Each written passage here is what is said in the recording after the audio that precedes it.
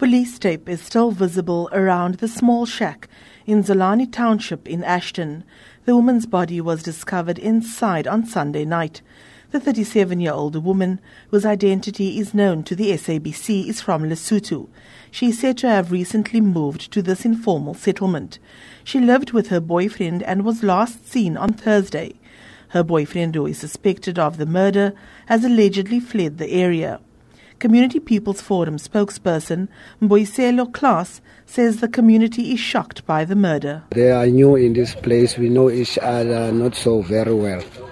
The community is very disappointed, is very angry, because these are not the normal incidents that we know about. Because of these shacks, we are experiencing this. Community is very devastated. It's believed that the woman was killed during a domestic dispute. Police spokesperson Andre Trout.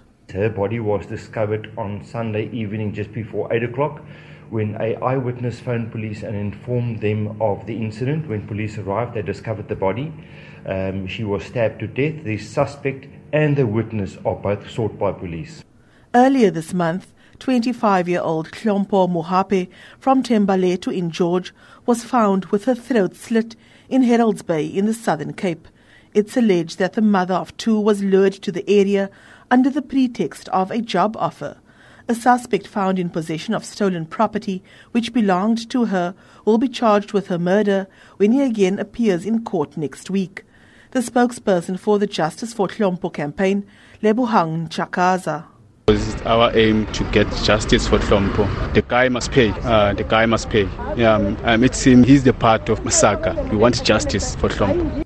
Police spokesperson Malcolm Poyer says police have meanwhile recovered the vehicle allegedly used in Mohape's murder. Thorough investigation led the investigating team to a house in Thembaletu, where we've confiscated a vehicle that is alleged to have been used in the commission of the crime. The owner of the house has been arrested in connection with the outstanding warrant of arrest of his assault GBH that occurred in King Williamstown earlier this year.